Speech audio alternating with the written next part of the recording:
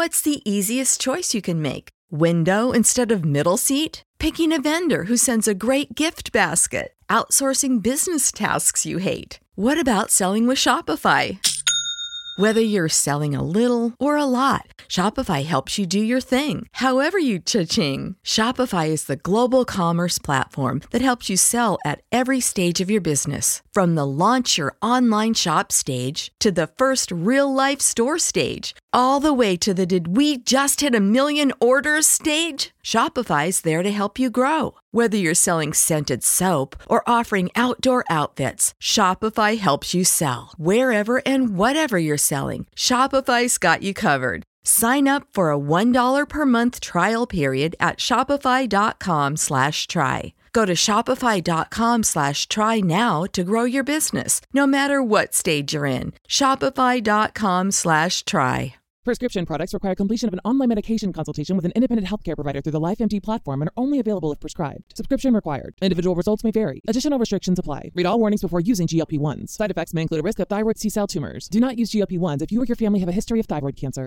If you've struggled for years to lose weight and have given up hope, did you know you can now access GLP-1 prescription medications at TryLifeMD.com? We're now offering eligible patients online access to GLP-1s, the breakthrough prescription medication that can help you lose body fat and weight. Listen to what people are saying. It's fun to put on jeans that you couldn't get into 6 months ago. Every morning, I look forward to getting on the scale. For anybody who's struggling with their weight, it's a godsend. And here's the best part. Your insurance may cover 100% of the cost of your medication. So go to TryLifeMD.com to have your eligibility checked right now. Get started today at TryLifeMD.com. That's TryLifeMD.com.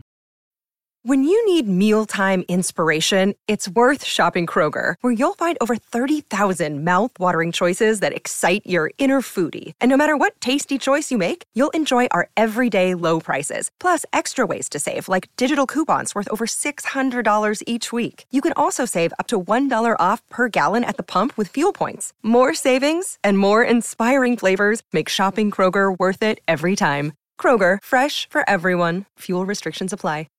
Get ready, Ohio. FanDuel, America's #1 sports book, is coming to the Buckeye State. And to kick things off, you can get started with $100 in free bets as an early sign-up bonus. Plus, when you sign up today with promo code OhioFD, you'll be all set when FanDuel goes live in Ohio. Then you can bet on all your favorite teams in all your favorite sports with $100 in free bets. Just download FanDuel's top-rated sportsbook app. It's safe, secure, and super easy to use. Ohio, this is your chance to get in on the action. Join today with promo code OhioFD. Make every moment more with FanDuel, official sportsbook partner of the NFL. 21 or older and present in Ohio. Bonus issued in non-withdrawable free bets that expire 7 days after FanDuel accepts its first real money sports wager in Ohio, 1/1/23. Unique user identity verification required. Offer ends on the go live date. Restrictions apply. See terms at sportsbook.fanduel.com. Gambling problem? Call 1-800-GAMBLER.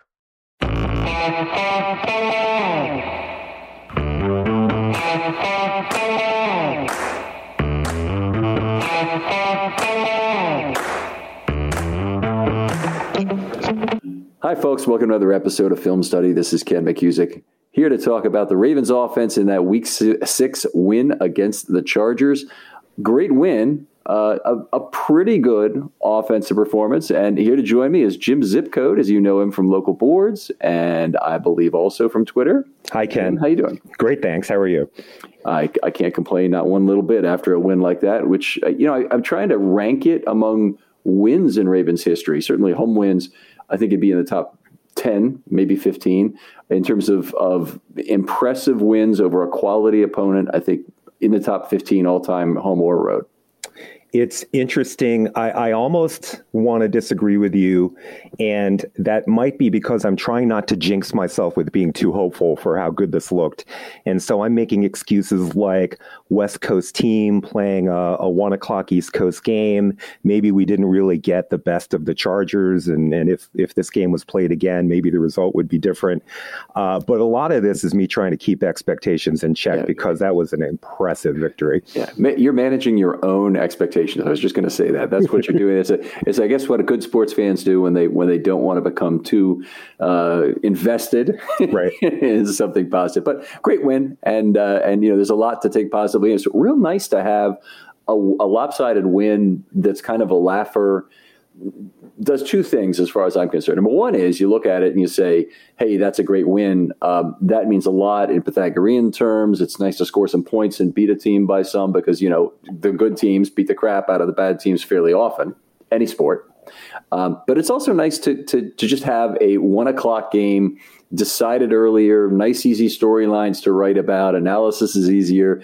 And, we don't have a heart attack to deal with it. I was just going to say that, our Maalox reserves or Tums reserves or whatever are not depleted this weekend like they have been each of the past couple weekends. Yeah. Men our age have other concerns with regard to watching football. So, we get that. And you might not be as old as me, but I'm putting you in the same class. Sorry about that. No, I appreciate it. Still lots of troubling signs to me on offense. They did not throw the ball effectively at 4.7 yards per pass play in this game. They did not give Lamar a lot of time. A lot of that was based on the Chargers going very extreme in terms of the pass rush against them. We'll talk about that a little bit later. You mentioned this kind of being a throwback game to 2019 in our production meeting. Yeah. I even think maybe 2019 is too recent. The first maybe 15, 20 minutes of this game felt almost like a throwback to 2018, right? Where so I'm talking about Lamar's rookie season when he first took over after Flacco. The defense throttles the opponent on the opening possession, and then the offense just goes on a time-consuming, run-oriented drive. The first quarter ended, and the Ravens' second possession was not complete yet. It was just long ball control, run it down their throats, take their will football. Ain't the beer cold? Exactly. Watching that offense operate in 18 and in 19, very similar manner in terms of rarely failing on a 3-down series. Right. That's wonderful football to watch. And if 40-0 every game, I'd take that. It's I don't need exciting games to enjoy football. I want lopsided wins for the home team. Do you remember that comment Lamar made last week after the Indy game? I think the reporter asked him a question along the lines of, what does it say about the team to win this kind of game? And he said something like, shoot, I don't want to play this kind of game. We want to come out early and strike and, get a good lead. And yeah, Lamar. Good for him on not being forced into an answer to either put down the other team or to overstate what it meant for his own, because those are kind of the two choices he gave him in that situation. Clever, evasive Lamar at the podium as well as on the field. I think we need to talk a little bit first before we get into the game about Ronnie Stanley. The news, of course, broke today that he is having surgery, season-ending surgery, on his ankle, and we don't know much in the way of details. Stanley's comments, I don't want to try and paraphrase. They're up there certainly on Twitter, on other places, Ravens website and whatnot, where you can read his comments. I thought it was interesting. He said he'll be on the sideline for the rest of the year, hopes to be back in 2022. And, it's in some ways, it's kind of the best possible news we could have gotten from this. I mean, the best possible news would be he's starting this weekend. That's what I was. That wasn't happening for if you were reading the tea leaves at all. So. Yeah, when they were signing offensive linemen this week and having workouts and stuff, it seemed clear that that we were going to have to hope for some kind of second best outcome here. I do agree with you that if he's well enough to walk around on the sideline and he's optimistic about rehab and when the procedure is going to be done and whatever, like those signs are encouraging. Yeah, I think so too. And I think it'd be a good thing for the team to have him on the sideline. Mm-hmm. Ray Lewis, 2002, was injured in Game 4. He was probably on his way to a career year. And he was in that, the prime of his career between about 2000 and 2003, where he was dominant. Yeah, way better than any other linebacker in the game.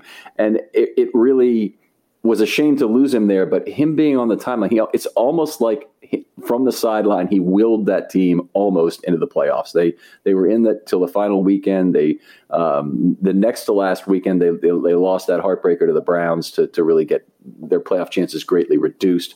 But it was an impressive thing, and I think the team will gain a lot from Ronnie there. I think he's popular on the team, and it'll really help to have him there. And you almost hope that he can find that tackle who will accept his constructive criticism, let's put it, or encouragement. Yeah, he's very technical. Yeah, and if maybe that's Villanueva, but Villanueva's a longtime veteran. Maybe it's McCary. That would be kind of cool. Or maybe it's somebody else who ends up playing like tackle, like maybe Phillips, who could really stand to learn a few things from Ronnie Stanley, about the game. If he can be I don't think this is going to happen because he's going to be busy with his rehab, but if he can be in the individual positional realms, that would be kind of cool too. But I don't just his eye, if they're going to execute the stunt this way, you want to look at this or that, or look at his outside shoulder or whatever the technical comments are that a player of his caliber would observe. Yeah, great stuff. So all the best, Ronnie. Hope you're back next year, and hope you're able to be on the sideline the rest of this year and providing value to the Ravens as a cheerleader and friend. It's kind of a selfish comment to make. So here's a young man who may be facing some pain and obviously a difficult rehab and stuff. But selfishly, or as a fan of the Ravens, I can't help but think that the Ravens aren't quite as good as their record. We've talked before about them having perhaps a brittle roster. And I feel like Ronnie's absence is one of the things that could put a cap on their potential, how far they could potentially go in the postseason. I think season and postseason both. I mean, the tackle play has not been impressive. McCary has been serviceable in terms of what he's done. He's had a couple really great games. He had a good game this week we'll get into. He's also had a couple bad games. Villanueva's topped out at a C since he came back, and he's bottomed out a hell of a lot below that. So, we haven't gotten good play from Villanueva to start with.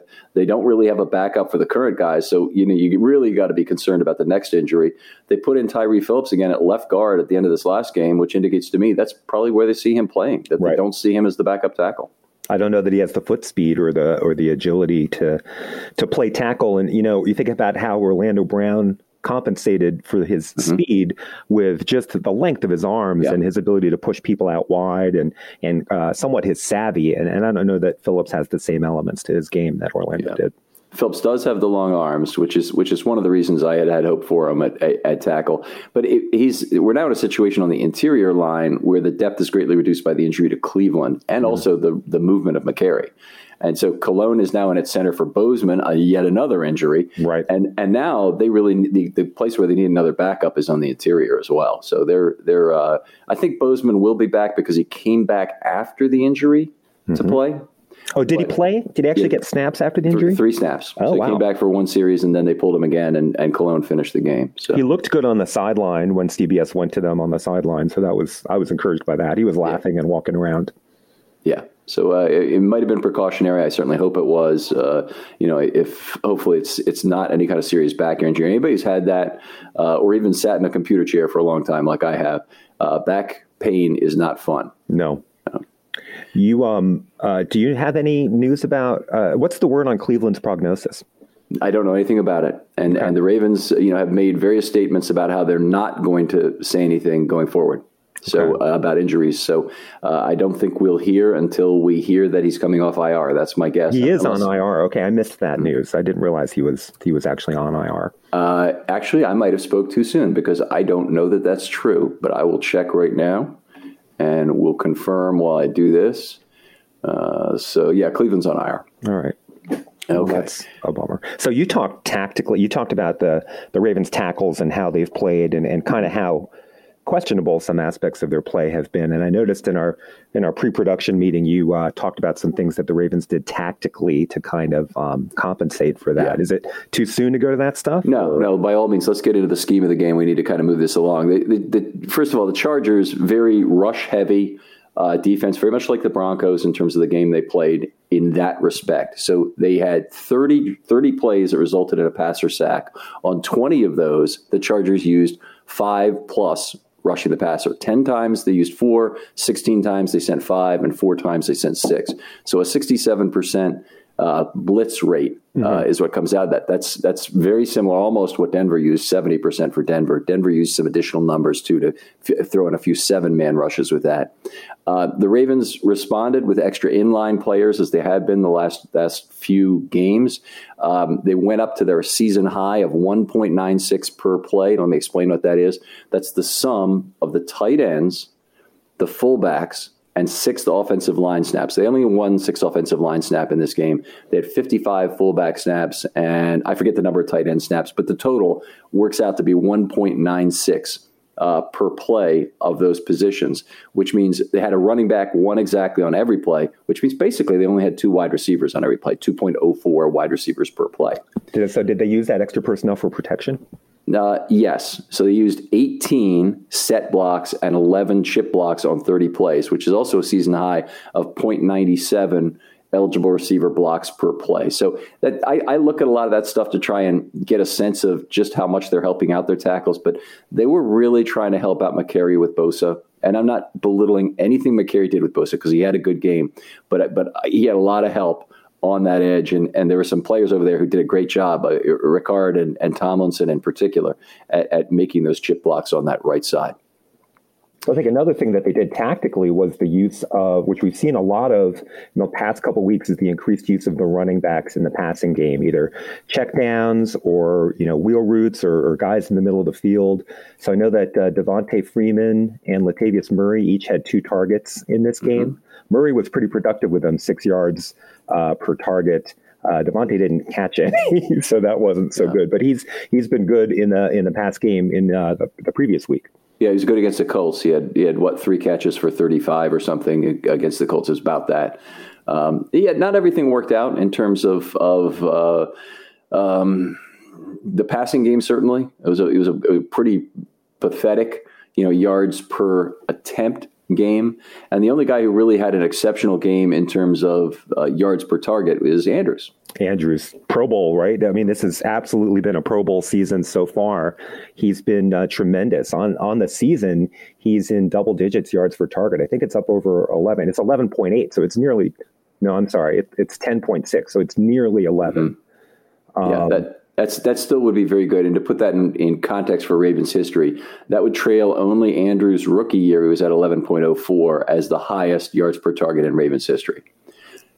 This year, it's really been a case with him of catching a higher percentage of the passes as opposed to getting more yards per reception. If you look at his yards per reception, they don't look that different, but the percentage of catches is way up from where he'd been for all of 2020 and the last 14 games of 2019. He started 2019 16 of 17 in terms of catching the football, and then he really fell off. And he's been about 64% on catch rate through the end of 2020. But then 2021 again, he's up north of 75% again. It's interesting because I would think I wouldn't necessarily compare his catch rate directly to the average run-of-the-mill league tight end, because I think that Andrews is running deeper. His depth of target, I would think, is going to be much deeper than, certainly deeper than Nick Boyle's, for example. Sure. So his catch rate, I wouldn't necessarily hold him to the standard of a player who plays near to the line of scrimmage. But I do agree with you that he's been really sure-handed. We've seen him have drops in the past. Hold on, I got to knock on wood here on the coffee table. But he's been catching pretty much everything he's had a chance to catch, and that's it seems like a small but critical improvement in his game. Right, absolutely. I mean, a lot of the other tight ends, the really great tight ends in the AFC, are not at his level in terms of yards per reception. I'm trying to come up with this quickly as we do, but I'll have to do it at a later time. I know Kelsey was at about 9 yards per target, and so having Andrews do better than Kelsey is obviously one of the big hurdles in terms of quality in the AFC. I want to go back to scheme for a second, if that's okay. That's okay, Jim. So, I'm sorry. Before we move off of Andrews, you mentioned his catch rate, his improved catch rate being one factor. I kind of think maybe another factor for him is I think in prior seasons, defenses could really double him at will and clog up the middle of the field. That was a very effective tactic against them. But this season, with Lamar's improved consistency throwing to the outside, and with Marquise making big plays and Sammy Watkins making big plays, defenses have had to spread out a little bit. And then Lamar has shown a greater willingness to pick up an easy 7 yards with a quick toss to a running back or something. So all of this, to me, has kind of forced defenses to spread out a little more, which creates a little more space, or potentially creates a little more space for Andrews in the middle of the field. Yeah, I agree completely. That Lamar, that's certainly part of it. Part of it is Lamar's accuracy has been higher this year. The second one is, another factor would be that the extension of plays has been greater. So Lamar's had a higher time to throw. And when that happens, Andrews is often a target of last resort, you want to call him that. So Prochet's also been a beneficiary of that this year as well, which has created some good opportunities for him. But Andrews has a great ability to read the field the same way Lamar is reading it and find the space that Lamar is going to look at. Yeah, absolutely. Finding that space is and presenting himself for the catch, bodying up whoever is nearest in terms of coverage. Very big qualities. Let's continue on a little bit. The Ravens consistently showed run action in this game. So even when they were passing, they tried to pull a guard most of the time. It wasn't always a guard. Sometimes it was two players, even on pass plays. But they had 31 pulls in the game. Really kept the Chargers guessing run or pass. It's kind of a fundamental, basic thing about football that the play action pass, even when the threat of the run is not super effective, it absolutely creates a reaction from the defense, and it helps every quarterback from the greenest rookie, to the most experienced veteran. Play action damages the defense. You make a great point, and play action from when we were kids in the 70s was a matter of the quarterback turning his back on the field. And obviously this was still the case for 20 more years after that, maybe even 30. But it was because of the quarterback turning his back from taking the ball under center and faking a handoff, keeping the ball shielded by his body, then turning his back to the field and reacquiring. Now, most play actions, of course, still run out of the shotgun. You run it from sidecar if you're the Ravens. You run it maybe from pistol, maybe from other things, depending on which team you are, or even under center. And you show the handoff in front. That fake is usually not as inviting. Not as elaborate as as the old style fake. Oh, certainly not as elaborate, but also not as inviting to the that linebacker making that extra read step as the pull is. The pull is the eye candy that is really making him say, "Oh, damn it, I got to be in a gap here." So that's so I get what you're saying. When you talk about play action and run fakes, you're not necessarily talking about if we were only looking at the quarterback. Yeah, it's run action, meaning they're showing a guard pulling, as opposed to play action, meaning fake handoff. Gotcha. Okay. I'll move on to one other thing. ATS opportunities are only 7 for Lamar in this game, only 23%. That's not going to provide a huge set of opportunities. Jackson had double that rate in the previous game, which was a lot of the reason they were able to come back against the Colts. A lot of fatigue on that Colts defense. They didn't quite get there with the Chargers in this game. The Chargers were on the field a long time, but by the time of the fourth quarter and the fatigue had really set in, the Ravens were running the ball all the time. So they weren't taking advantage of the opportunity to pass against them at that point. Most of their, opportunity to pass the ball had already passed earlier in the game. Right. Indy was very committed to only rushing 4 guys and putting a lot of guys in coverage. And I can't imagine that any defensive coordinators watched Lamar's performance against that and decided that that was the right choice. I think that's probably exactly what happened, what you're talking about, because they obviously the advanced scouts looked at the Denver game, they looked at the Indy game, although they had a short week only to do it, a shorter week. And they said, okay, Denver at least held their offense down a little bit. The Colts couldn't hold the lead at all, and they got completely fatigued. Denver rushed 70% of the time. The Colts actually rushed 20% of the time. They said, we want to be like Denver. And they you don't need Lamar completing 86% of passes against you. Let's do something different. It's completely reasonable reaction. Yeah. All right, well, let's work our way through the offensive line, if that's okay. You have any other scheme comments you want to make before I move on? I don't think so. Okay. All right, let's make our way through the offensive line because we always like to go through that scoring. Villanueva gave up 1.5 quarterback hits. He gave up 1 sack, which was in 2 pieces, a third of one and 2/3 of another. Didn't give up any pressures, interesting in this game. Villanueva's given up a lot of bowled back into Lamar's laps pressures that Lamar really deals with fairly well. But unfortunately, these ones were higher cost cases that he gave up. Still kind of looks all arms and legs when he's blocking. I don't believe that there is any plan to have Brandon Knight replace either of these guys. I think Villanueva is still a tackle and Knight is still the backup. Knight played very poorly, by the way, last year for Dallas. As PFF has graded it, I have not actually looked at any film. Have you taken a look at anything he did? No, and I can't imagine that a guy that's available off the street has any really quality tape out there playing tackle in this league. Yeah, there you go. I mean, and the Ravens drafted him, 25th, 26th, whatever they were in the order. So 24 other teams had to pass on him in terms of the waiver wire for this to be a reasonable deal. But he did play over 700 snaps, I noticed, last year for Dallas. So he was in there a lot. There's lots of tape on him. And then, of course, the question comes up, well, if there's lots of tapes on him, why would it not? Why would he not be involved in somebody else taking him? Well, I mean, that being said, I'm glad to have him. I would like to throw as many bodies at the problem as possible. And I do have a lot of faith in Joe D in terms of his ability to get play of basic competence, if not necessarily outstanding play, out of a variety of players. Yeah, that's a good point. I mean, you watch Joe D coach. He's very technical. He's very one rep at a time. I don't know how quickly he assimilates players, but it's probably pretty good because, I mean, certainly the Ravens' record of bringing along draft picks who are fairly far down the chain is excellent. Of course, Joe D in each case would have had a camp to work with those guys as opposed to, a week to work with Brandon Knight. But 700 snaps, this is not an amateur either. No. This is a guy with some experience. You're right. He should be able to apply some of that. But if he was actually applying all of what he knew correctly, he wouldn't be as bad probably as he would be. Or the worse, he could be as good as he's going to get, and there's no more upside to squeeze out of him technically for Joe D to find. Right. So, it's a concern anyway. He's a backup. He's a warm body at a position where, we're near criticality. Yeah.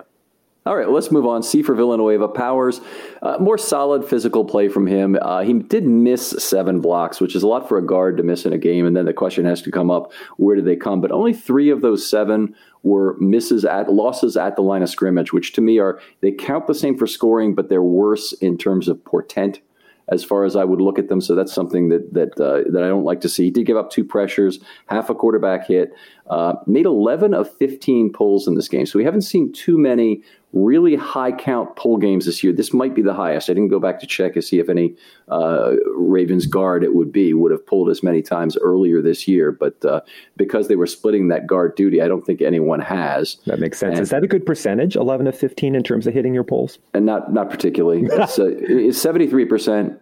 It counts this game as other things. It'd be like he's scoring a 73 for that. It's okay. Mm-hmm. And those blocks are more difficult to make. So if a guy has a big game where he makes a lot of pulls like that, I give him a little bit of extra boost on the adjustment. So 11 of 15, it's certainly not terrible, but it's also not really good. So It's in the middle. Okay. Yeah.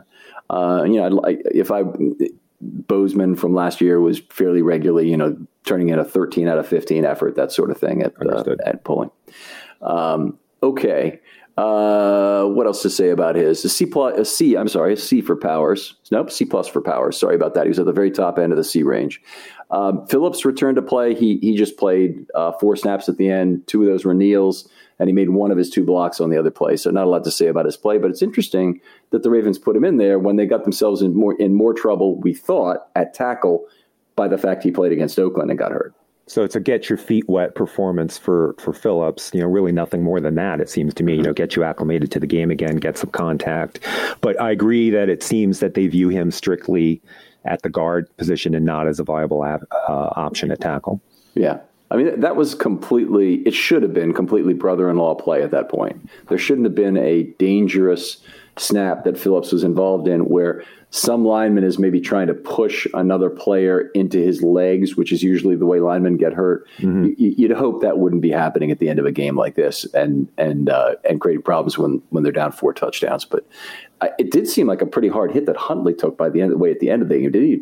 It looked to be more of a headshot at the game than I saw when I got home and I watched it on TV. I couldn't tell if he was kind of plunging forward, like if he had lowered his helmet, to gain an extra yard, and the defender had also lowered his helmet to line him up, and maybe it was inadvertent. Yeah, I mean, I don't think there's anything malicious going on, because one thing that'll get you in trouble in the NFL is really taking a shot at another team's even backup quarterback. They won't like that. But I think it was a case where he was not protected as a runner, and he probably tried to do too much on the play once he already had the first down. So it would have been nice to maybe slide on that play and get 2 less yards, perhaps. A young quarterback, a lot of enthusiasm, rare opportunities. I mean, this stuff's going to happen. Bozeman, another tough game for him. Now, he didn't play a lot of snaps, but he turned in his second consecutive F after a D against Denver. So he's had a lot of trouble these last 3 weeks. He surrendered a full sack to Linval Joseph. He had a bunch of missed blocks in this game, 5 in a 43 snap effort. So that's a lot at center. He did also give up a half pressure. There just wasn't anything special about what he did. I'm not grading him in terms of that about any snap accuracy or whatnot. I didn't notice a bad snap this week. I also have not yet looked at the All-22 to try and see if there was a snap that was offline left or right. I didn't notice anything watching the game. Yeah. Again, he's absolutely critical to the Ravens, and there's a lot of variation game to game that is not a real cause for concern. But I think I would have to say that having 3 consecutive bad games is the point at which, even for a player like Bozeman, I'm concerned. There's not another option. He's our guy at center. Right. We need him to be the guy, but I am a little concerned right now about his level of play, and I hope he comes back from whatever this injury is, this injury is, and is able to play at the level of the first 3 games as opposed to the last 3. I wonder if he's been suffering from something for a couple of weeks now, and what happened Sunday was an aggravation of an existing, something that was mild and he was fine playing with, but no longer. That's certainly possible. I saw the play it happened on, and he got stood up. It was a play where I charged it as a missed block, but it was on a short yardage play, and he got stood right up, and you could see something was wrong right away, and he kind of fell back. So certainly, obviously, always possible that's an aggravation. It also is possible it just happened on that play. But yeah, I'm just trying to look on the potential bright side that maybe that would be an explanation for maybe a run of bad games, and maybe his quote true level is not that, but he's been impacted by something that's not minor in the sense of it wouldn't keep him out of the lineup, but maybe it impeded his performance. So the transitory proximal cause theory you're trying to apply to this, it's good. I mean, I look for it all the time in terms of seriously, right. Is there any reason that could have happened that could explain this, and it's going away? So. Right. Yeah. So this is there's a fair amount of wishful thinking in that, but well, anyway, best to Bozeman. Best to Bozeman. All right. Zeitler, good game. B for him. Parts of 3 pressures totaling 2. He only missed 3 blocks the whole game, and none of them were losses at the line of scrimmage. So real good game. And he's come back after an F in game 3 against the Lions to have 3 consecutive very good games. So I'm really encouraged by his play. He needs to be the glue that holds this line together, particularly if Bozeman is not in there. He really needs to calm Cologne down, make sure he gets those snaps off accurately, take care of all the cadence and line calls that can lead to that and lead to Cologne just focusing on making an accurate snap. I mean, he's a huge asset even without getting any A's necessarily because he's so calm and steady and professional and competent, and he can play his position and knows the game. And I think all of us, after watching the turnstile at right guard last year, I think we're greater. If he was replacing Yanda, we'd be howling for his blood, right? But replacing what we had last year at right guard, I think we can appreciate him a little bit more. Yeah, I agree. McCary, Harbaugh has singled him out. I think he's right to do so. He's now, had a B, 2 A's, a D, and an F in 5 starts at right tackle. You're counting backwards, right? It's not exactly in that order. But he did. I don't think there's any way you could call his play anything but outstanding for what relative to expectations would have been at the position.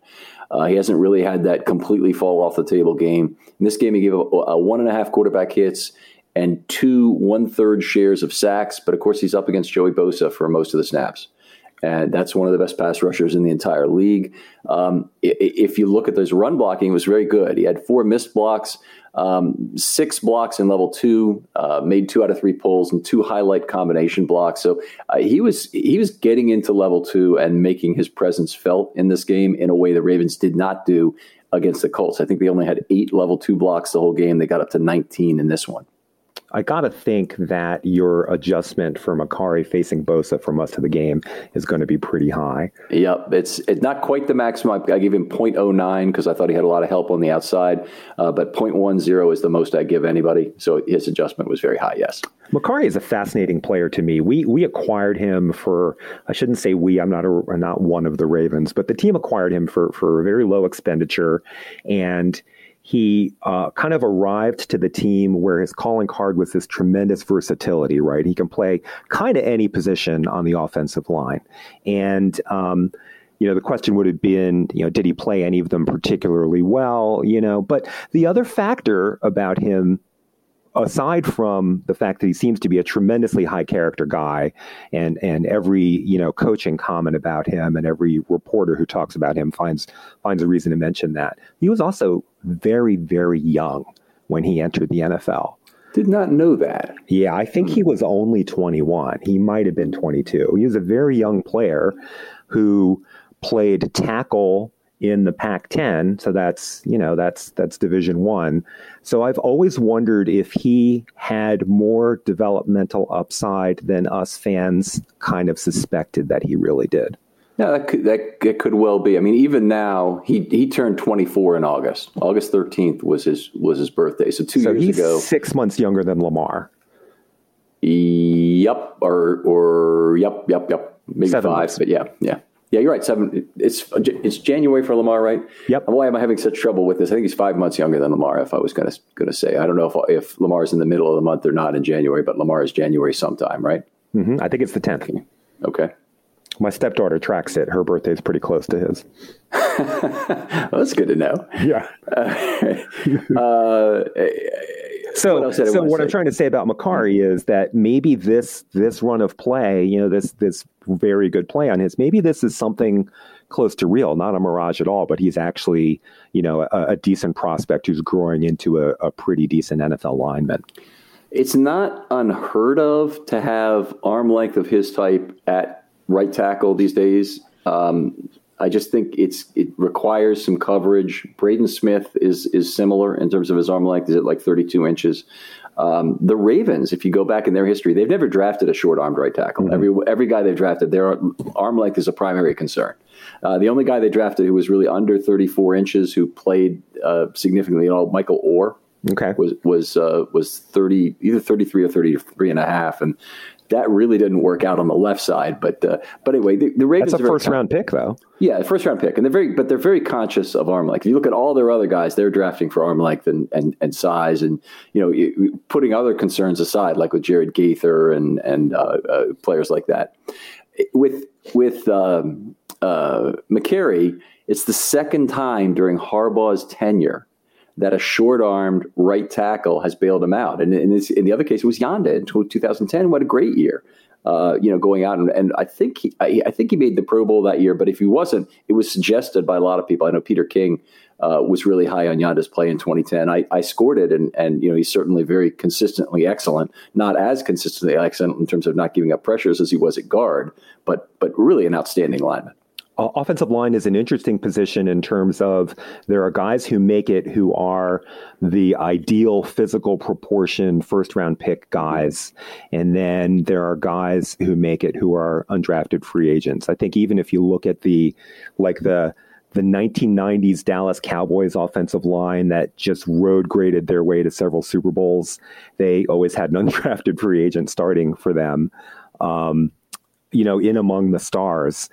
So it's a position where every once in a while, a guy with great technique and enormous scrappiness can turn into a solid player. Yeah, good. I mean, you got two good things really helping him out here. One, maybe more than that, but you have good coaching in the case of Joe D. You have good scheme in the case of Roman, who understands that you might need to protect this guy on some plays. And, if you're going to pass, you might need a chip. If you can't play offensive line for Greg Roman, you can't play offensive line in the NFL. And the Ravens scheme, certainly for right tackles, makes it a lot easier on that position. And Orlando Brown going to the Chiefs is probably learning a little bit about this. Now, he really played well on the left side for half a season last year in relief of Ronnie Stanley. But he made his Pro Bowls, or made a Pro Bowl already on the right side, one on the right side in a scheme that was extremely easy for him to play at. It required a lot of just simple down blocks while they let the edge rusher free on these read option plays. And, it's a lot easier to do that. I think that that was why some of my exuberance over maybe trying Ben Cleveland there would have worked out within the Ravens system, was that he can move up half a level, make that block just the way Orlando Brown did. And then he can do some things like McCary can do, maybe better, because Ben Cleveland is a pretty darn good pass blocker at a base level, or certainly was at Georgia. I think that when we talk about factors that assist tackles who play for the Ravens, I think your points about the coaching and Greg Roman's schematic advantage are right on, but we have to talk about Lamar in terms of how he assists tackles in the pass protection. Every single player made their job made easier by Lamar. Lastly, offensive lineman Cologne, 23 snaps, 22 replacing Bozeman at center. Also had one as a sixth offensive lineman. He missed 5 blocks, didn't have any negative charges. That's a C for the game. Didn't think he played badly at all. Only 2 of those 5, I believe, were losses at the line of scrimmage. The offensive line made 21 out of 31 pulls. You asked me if 11 out of 15 are good. I'm going to tell you 21 out of 31 definitely is not good. But the Chargers did a good job of slipping some of their pulls athletically. They knew they were coming. They knew how to shed pulls effectively. And it may have even been a point of emphasis for them for practice during the week. And it may also be that Joey Bosa in particular was effective at slipping some of those pulls. All right, 19 blocks in level 2 as opposed to 8 last week. We already kind of talked about that. You want to move on to Lamar, or do you have anything else to talk about? I wanted to ask about Cologne in terms of his anchor against the bull rush. How does he compare to versus Bozeman in that area? Definitely do not have enough data to support any conclusion at this point. Does your eye test? Are you willing to say something on an anecdotal basis? Or? The best thing that's treated me in terms of scoring offensive line play is basically never comment. It's just an opportunity to get whipsawed. If I talk about my comments at the game, from watching a game, it's not where my eyes are usually for the game. So I'm trying to watch how's the tight end lining up? Is the tight end getting up into level 2, or what's happening with blocks there? I'm not focused on the offensive line in the game. I have to watch it separately and be specifically concerned about it. Now, that said, when the pocket breaks down, I have a good sense of how I think it happened. Mm-hmm. But I don't want to be. I also don't want to just give myself a chance to be wrong about that by stating things. It used to be, by the way, on radio on Monday morning, they wanted my comments. Well, I understand why they want comments on Monday morning. But you haven't had a chance to watch the game yet. I've had a chance to watch the defense, but I haven't had to score the offensive line yet. So I said, okay, I'll talk about the defense, and maybe you can talk about skill position players on offense if you like, but I don't want to talk about the offensive line because it's just going to give me a chance to get whipsawed. So, for listeners out there, I tried very hard to get Ken to overcommit himself to go beyond his data, and he shut me down hard. So sorry about that. I appreciate you testing me like that. Thank you. Let's move on and talk about Lamar. Why don't you just go first and talk about what your observations were from this game? One thing I noticed is that the running back by committee approach, I think, has really worked well for the Ravens.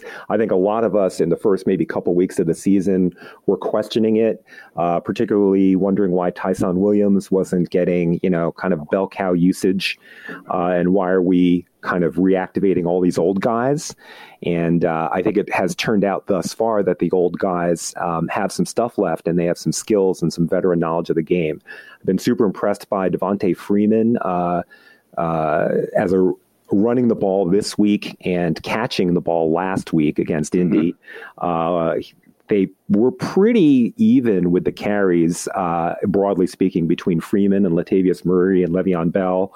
I think Freeman and Murray both ran the ball really well. I liked what I've seen from Le'Veon Bell, although the stats do not back that up. Right. So he looked pretty good in that Denver game when he was last activated in terms of some good cuts. I think he had a good spin move in the backfield. I have kind of a visual memory of that. That was positive, but that's certainly correct that it hasn't resulted in anything positive statistically so far. So I think that's it's made them a different offense, right? Instead of pounding one guy, or two guys, now they're just spreading the load among a bunch of people and finding. Really finding snaps for three guys, and it's worked okay. My big reservation about it is that not one of these guys has the big play explosiveness that like Dobbins would have had. Or Williams, for that matter. Williams is by far the fastest of the backs they have right now. The only other guy that we haven't really talked about so far on this episode, but if we're talking about the running backs, let's hit this now. Devin Duvernay got two jet plays in this game. One was a jet toss and the other was a jet run. And this is exactly what I've been looking for in terms of threatening the outside. And the run went for 11 yards. It was a nice, easy outrace the edge run. And all they need to do is show that a couple of times. Right. And then all of the action that they want to run off jet motion will be that much more effective. Yeah, the defense has to reply to it, respond to it. And especially when you think back to the touchdown he had last year, I think it was maybe against Cincinnati, where he took it, a gigantic run on exactly that kind of play, a jet sweep. And his raw speed, which we see on kick returns all the time, it's going to get guys out of the box, or it's going to force the front seven or, the overhang defenders to react. And it's really going to create some movement, in the second level. Okay. Completely agree. Loved what he's done as a return man too, but we don't have to talk about that. I think everybody's really following that closely enough. You don't have a special teams podcast? I don't. I mean, it would be kind of cool to have a special teams podcast. We talked about that at one point with some other folks and weren't able to pull the trigger on it, but it's a good idea. And to get into some depth on that would add a new layer of analysis that I'm not sure I really have time for during the week. So I'd be looking for somebody else to do it. And I could maybe do the show with them as a host, but they're the kind of the knowledge providing guest is what I'd like to do. Yeah. Maybe a bye week idea. Yeah, that could be, because there's not that many total special teams plays that really result in a return anymore. So you could do more of them certainly in one show. Duvernay's taken a big step forward as a punt returner this year. Yes. He was great as a kick returner last year, and he's added a dimension. Yeah. I mean, another 3 for 44 in this one in terms of returns. So he's been up there right around 15 yards per punt return, I believe. I think he might have been 16 before the game. So he's probably almost maintained that. That doesn't sound like a big number, but I think the league average is close to like 7 or something. That's a tremendous number. That's it's ridiculous. It's like Jermaine Lewis in his best years.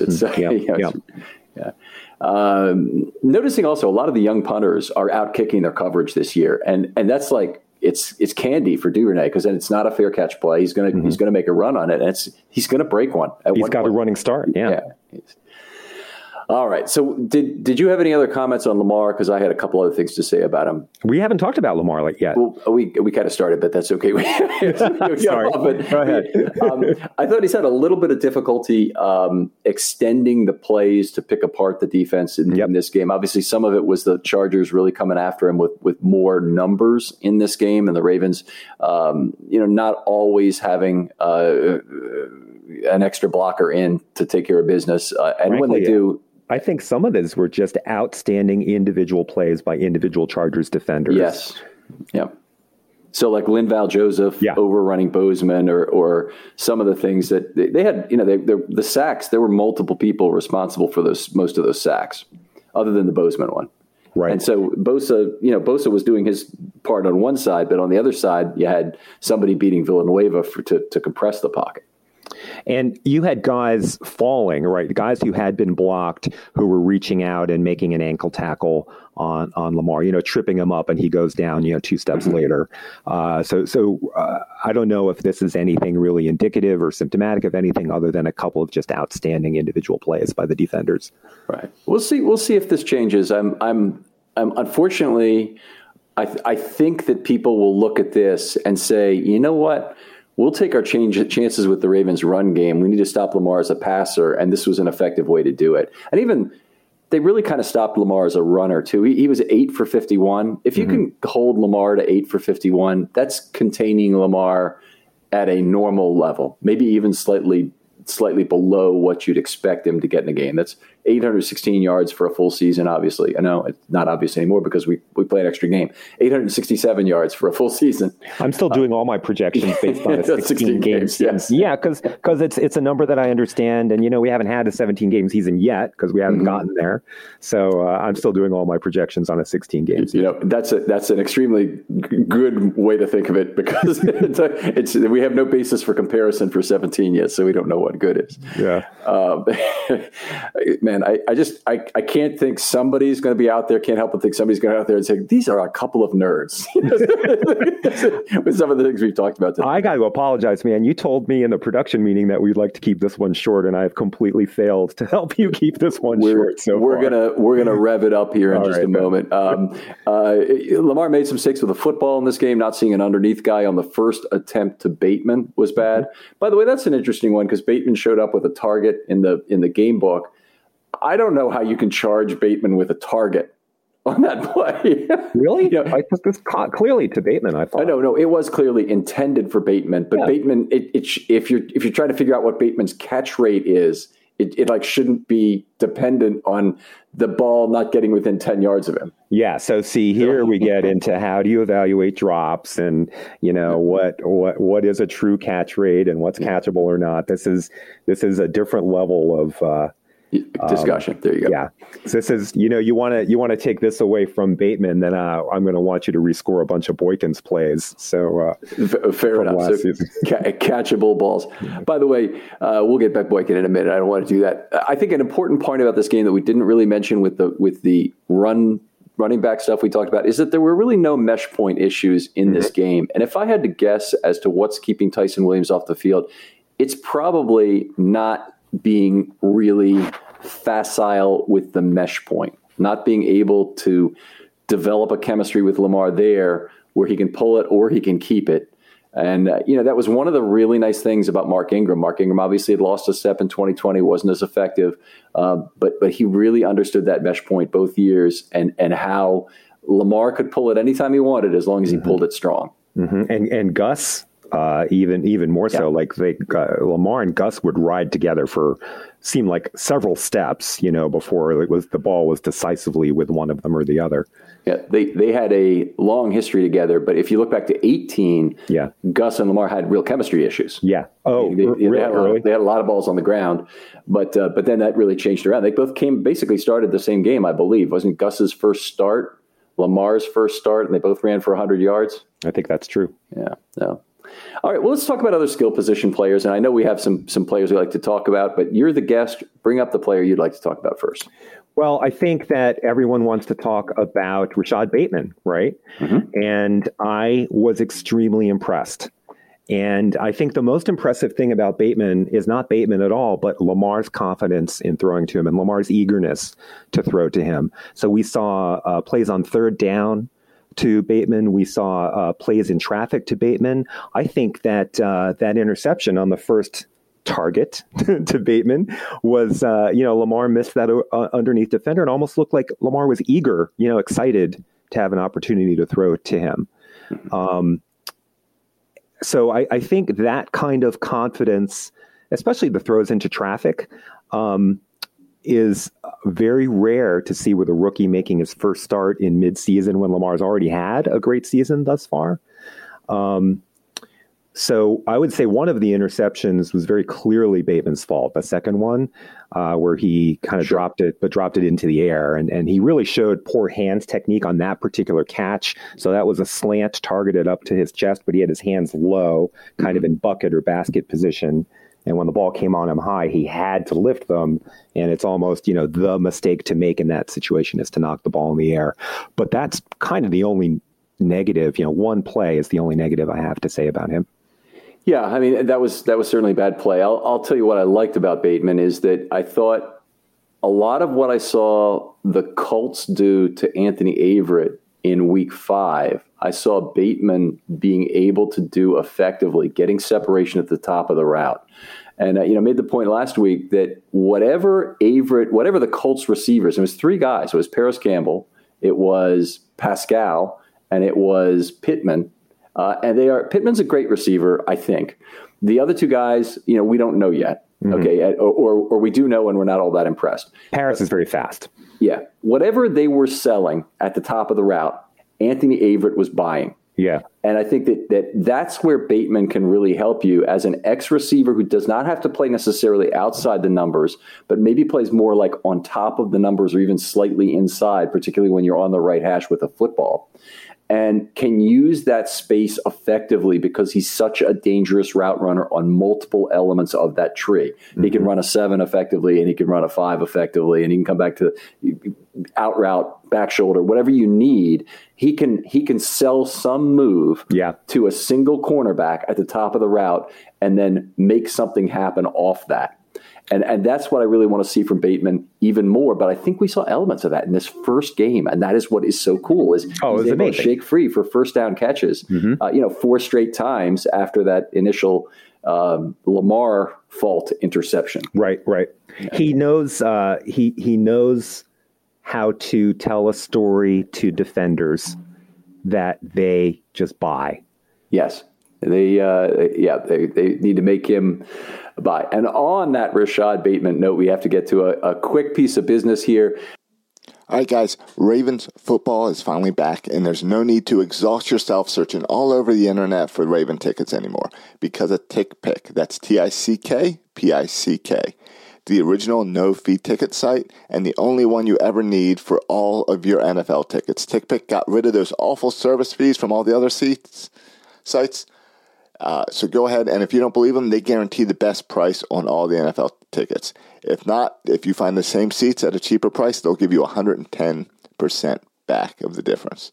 So head on down there. I told you guys, Miami's the Thursday Night Football is coming up. That's the game I'm hopping on. That's the day Ken's hopping on. Head on over to tickpick.com/Ravens to save $10 on your first order. All right, back to the show here.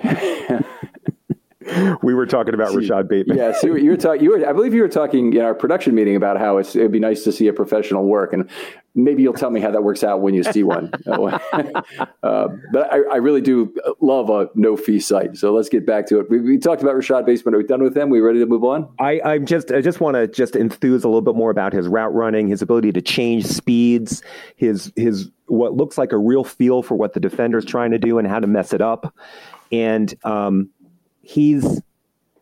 I can't help but compare him to Miles Boykin.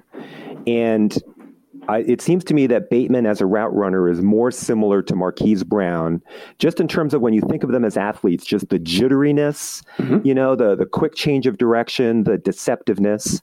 I think Boykin is bigger and faster in a straight line, has more raw long speed than Bateman, but is not the route runner. And I think that Lamar sees, Lamar is a similar athlete to Marquise in terms of the jitteriness, the shiftiness, the quick change of direction. Rashad Bateman seems to be a similar type. I'm not saying the same level type of athlete in terms of the shiftiness and the feel. And Lamar already seems to have high confidence in him and a rapport with him. And it's very exciting. Even on, just 4 catches for 29 yards, I think the traits that he's shown, I think are really exciting. Yeah, the connection is very positive. We'll see what he's able to do at the top of the route. I kind of want to make sure I go through the all 22 and take a look at that and make sure it's what I thought it was. But I'm impressed to see it, and I think Brown might be a slightly more sloppy route runner, but makes up for it with raw speed. Is how I would talk about that. How we talk about how he's able to shift, but he's like Oweh in a lot of ways, that because he's so ridiculously fast, his first movement has a better chance to snag that defender because he knows he has to overreact to keep up. Right. So he gets by with that raw athleticism. But Bateman, high hopes from this game, not diminished at all by the late interception and the way that worked out. I think they'll coach that out. Agreed. I want to talk a little bit about Eric Tomlinson, who I thought was a big player in this game. He is not getting any targets this year to speak of. I don't even know if he's got a single target yet for the Ravens this year. I don't think he does. He's doing a hell of a job blocking. And he's a big part of any game where they have a lot of run. He did have a fair number of snaps in this game. Want to make sure I have that out there, but it was closing in on 20, I think. Okay, well, it'll be up here in a second, and I'll come back with it. But I've just been very impressed with what he gives the Ravens in line, what he gives the Ravens that Boyle was giving them in terms of a motion guy who can throw a block. They like to do it with Ricard as well, but Tomlinson also a very good guy on the interior. And then what he gives is a chipper in the passing games. And huge in this game. Yeah, oh yeah. And oftentimes he will go out for a route. He's still going out on routes, but he is not necessarily targeted, obviously. I haven't noticed, most of my attention goes to the guys who actually carry the ball or the guys who actually get thrown to. So I haven't observed much from Tomlinson, but I know from prior, years just watching Roman, like a chess piece that he can move around close to the snap and change the angle or create an additional gap. Change the blocking angle or create an additional gap is just a toy that Greg Roman loves to play with. Right. Yeah, that's a great point, by the way, because we talk about it always in terms of the double teams that these in-motion players can create at the line of scrimmage. It's oftentimes the pullers who create, a very extreme blocking angle, which effectively, it's almost like creating a zone blocking play, except you're trying to block the body instead of keeping it at arm's length on your right or left arm. And it's a huge advantage to be blocking a player from the side. It creates that lateral movement that the zone blocking scheme creates. Yeah. Another player for you. Well, I'm trying not to talk about Miles Boykin, but perhaps we could just very briefly. He had 4 snaps. Why would we need anything less than half an hour? I think that's a good point, right? I know your affinity for Boykin. I love him too, but let's be quick about this. No, I don't. I'm not going to. No, nothing. Let's move on. I'll bring him up. I love Boykin's play. I love the fact that they got him a catch. First of all, I think that was just a nice thing to do.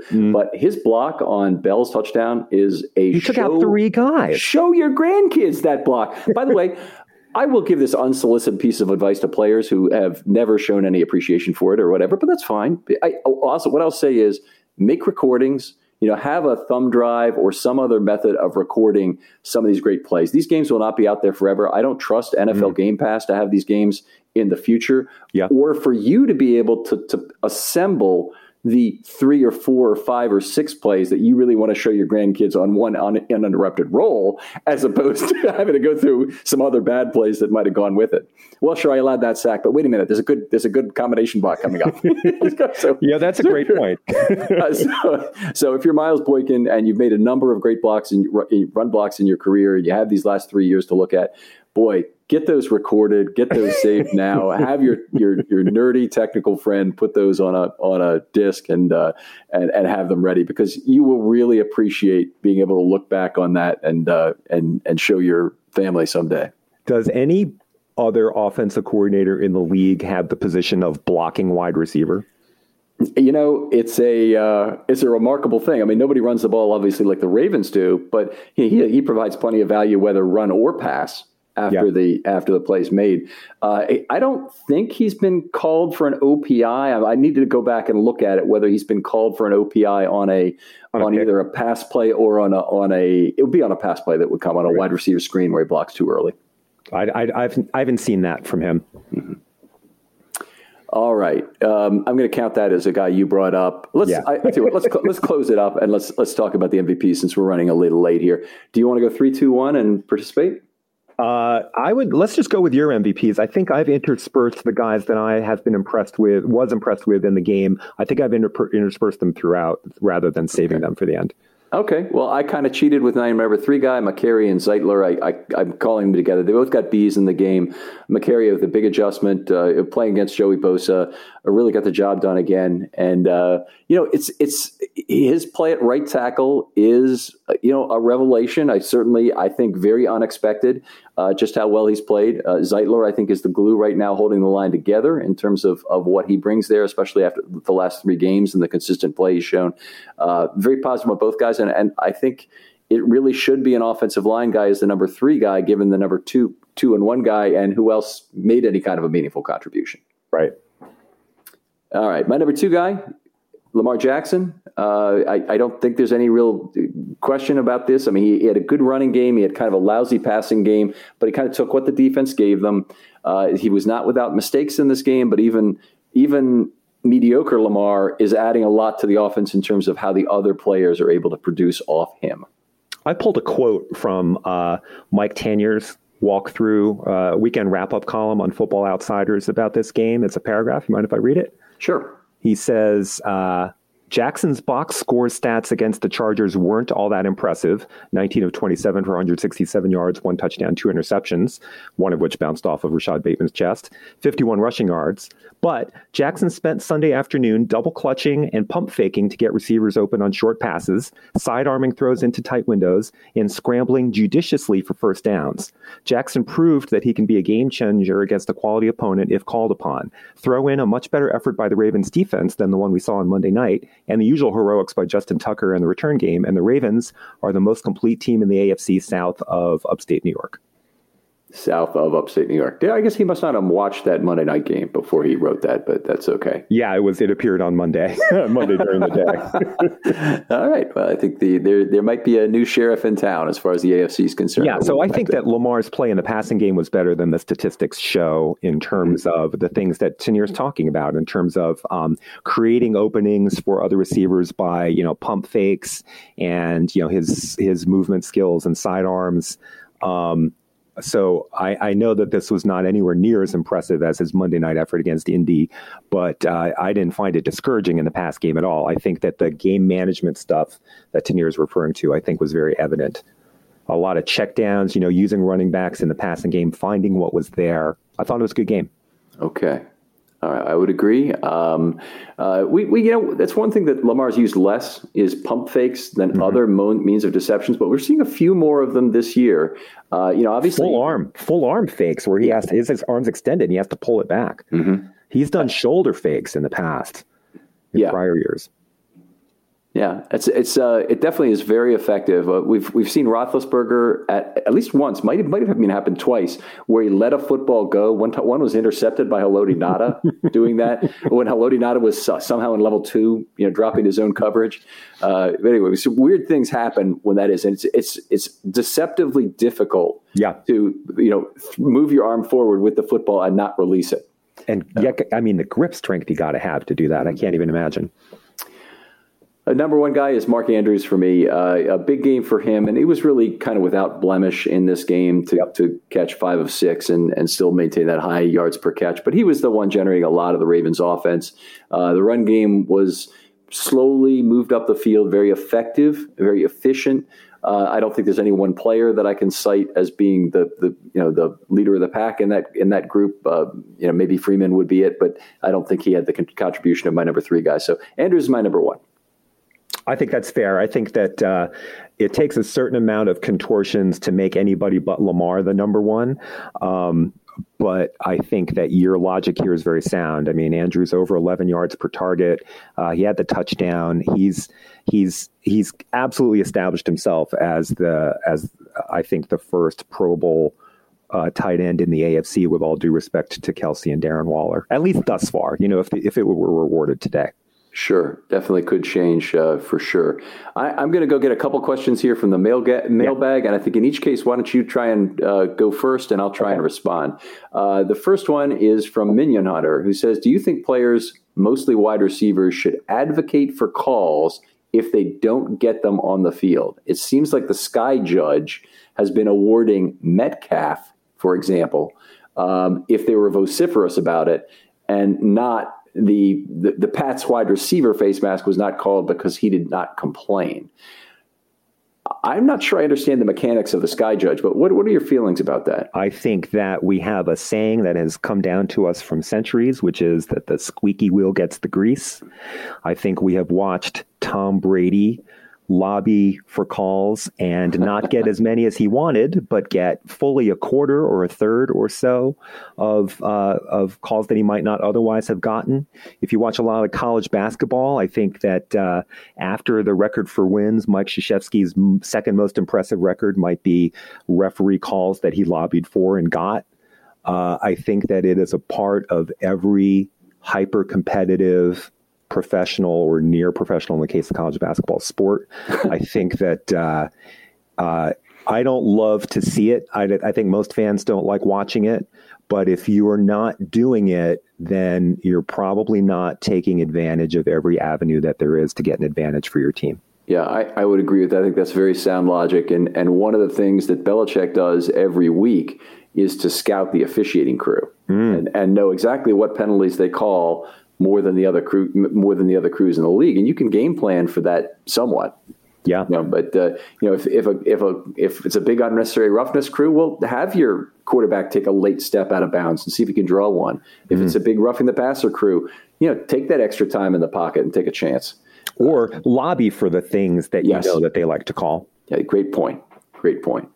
Okay, got one more question here from Jimmy. That's Jimmy Ravens. Now that Ronnie is out, do we keep Ben Powers rotating with Cleveland when he's healthy again and allow Tyree to focus on tackle just in case Pat or AV goes down? Getting ahead of himself a little bit on Cleveland being back in the lineup, right, which we certainly do want. And then his other question is, any idea if Juwan James will play? I'll answer the second part. I don't know anything about Juwan James, whether he's going to play or not, but I had already written him off for the season. His contract is kind of structured as a 2022 deal. How about you in terms of where Tyree Phillips ought to be playing? Well, we've touched on Tyree, I think, at various times in this episode. It seems that the Ravens view him as a offensive guard, maybe an emergency tackle, but not like a in the rotation tackle. So I'll defer to Joe D and John Harbaugh on that one. I think that Tyree played well at the position in college, so maybe he has some potential there, but they're seeing more than I am. All right. Got to tell you, Jim, it's just always a pleasure to talk football with you. I absolutely love these conversations. We were on the same page on a lot of things. I love your takes, even when I slightly disagree with them. And your loyalty to Miles Boykin, to whom I was also very loyal to, particularly as a blocker, is remarkable, and we appreciate that. I think I'm the patron saint of wide receivers who don't get as many opportunities as I think they ought to, and we can do an episode on Marcus Smith at some point if you want. Yes, and that's a great one. 0 career catches, but boy, yeah, the great pass interference. By the way, 25 years episodes are being done. Hit me up about Marcus Smith. We'll do him. All right, that'd be a really good one. So anyway, there's a set of players. And by the way, your patron sainthood, you're over. There's so many people who think that this guy from the Camp Darling, it really deserves more chances. I don't think you can really claim this. Boykin has shown too much for you to be the patron saint of it. Oh, now we're going to have to do a Boykin episode. Yes. Well, anytime you want, my friend. Anytime you want. Right. Well, Ken, I can't tell you how much I appreciate having been invited to join these with you. It's a highlight of the season for me. I really enjoy these very much. So thank you very much. All right, we'll have to do more, Jim. If you're looking to do a 25 years episode, hit me up. DM. Don't give me Mount Rushmore of Ravens. Don't give me top 10 linebackers, because those topics have been discussed to death. Give me a trend in Ravens history, something you've noticed about the draft that you really like, a particular player from an old time, a particular game that you like. We had somebody do Rashaan Melvin. It was a great episode. It's the kind of thing that we can really appreciate, dredging up our memories of Rashaan Melvin and all the good and all the bad in a total of 5 games that he played with the Ravens in 2014. So we're looking for that kind of an experience in an episode. Your personal experience is very welcome on the show. We'd love to hear about those. If you traveled to a game and you had a fun experience doing it. But anyway, hit me up with those. We're still going to be doing those through the end of the season. We have about 50 to do in total. We're about halfway there in terms of recording, so we'd love to hear more of them. Jim, thanks again for being on this week. Ken, thank you very much. And we'll talk to you next time on Film Stuff.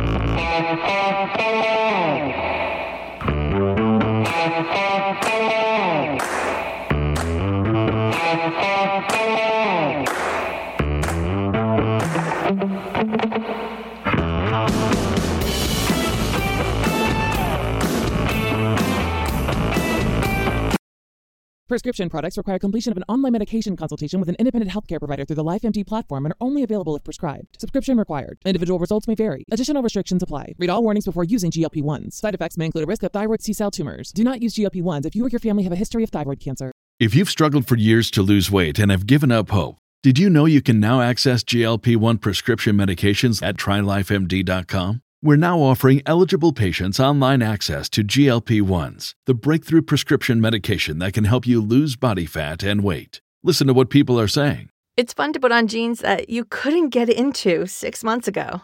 Every morning, I look forward to getting on the scale. For anybody who's struggling with their weight, it's a godsend. And here's the best part. Your insurance may cover 100% of the cost of your medication. So go to TryLifeMD.com to have your eligibility checked right now. Get started today at TryLifeMD.com. That's TryLifeMD.com. When you need mealtime inspiration, it's worth shopping Kroger, where you'll find over 30,000 mouth-watering choices that excite your inner foodie. And no matter what tasty choice you make, you'll enjoy our everyday low prices, plus extra ways to save, like digital coupons worth over $600 each week. You can also save up to $1 off per gallon at the pump with fuel points. More savings and more inspiring flavors make shopping Kroger worth it every time. Kroger, fresh for everyone. Fuel restrictions apply. Save big on brunch for mom, all in the Kroger app. Get half gallons of delicious Kroger milk for $1.29 each. Then get flavorful Tyson natural boneless chicken breasts for $2.49 a pound, all with your card and a digital coupon.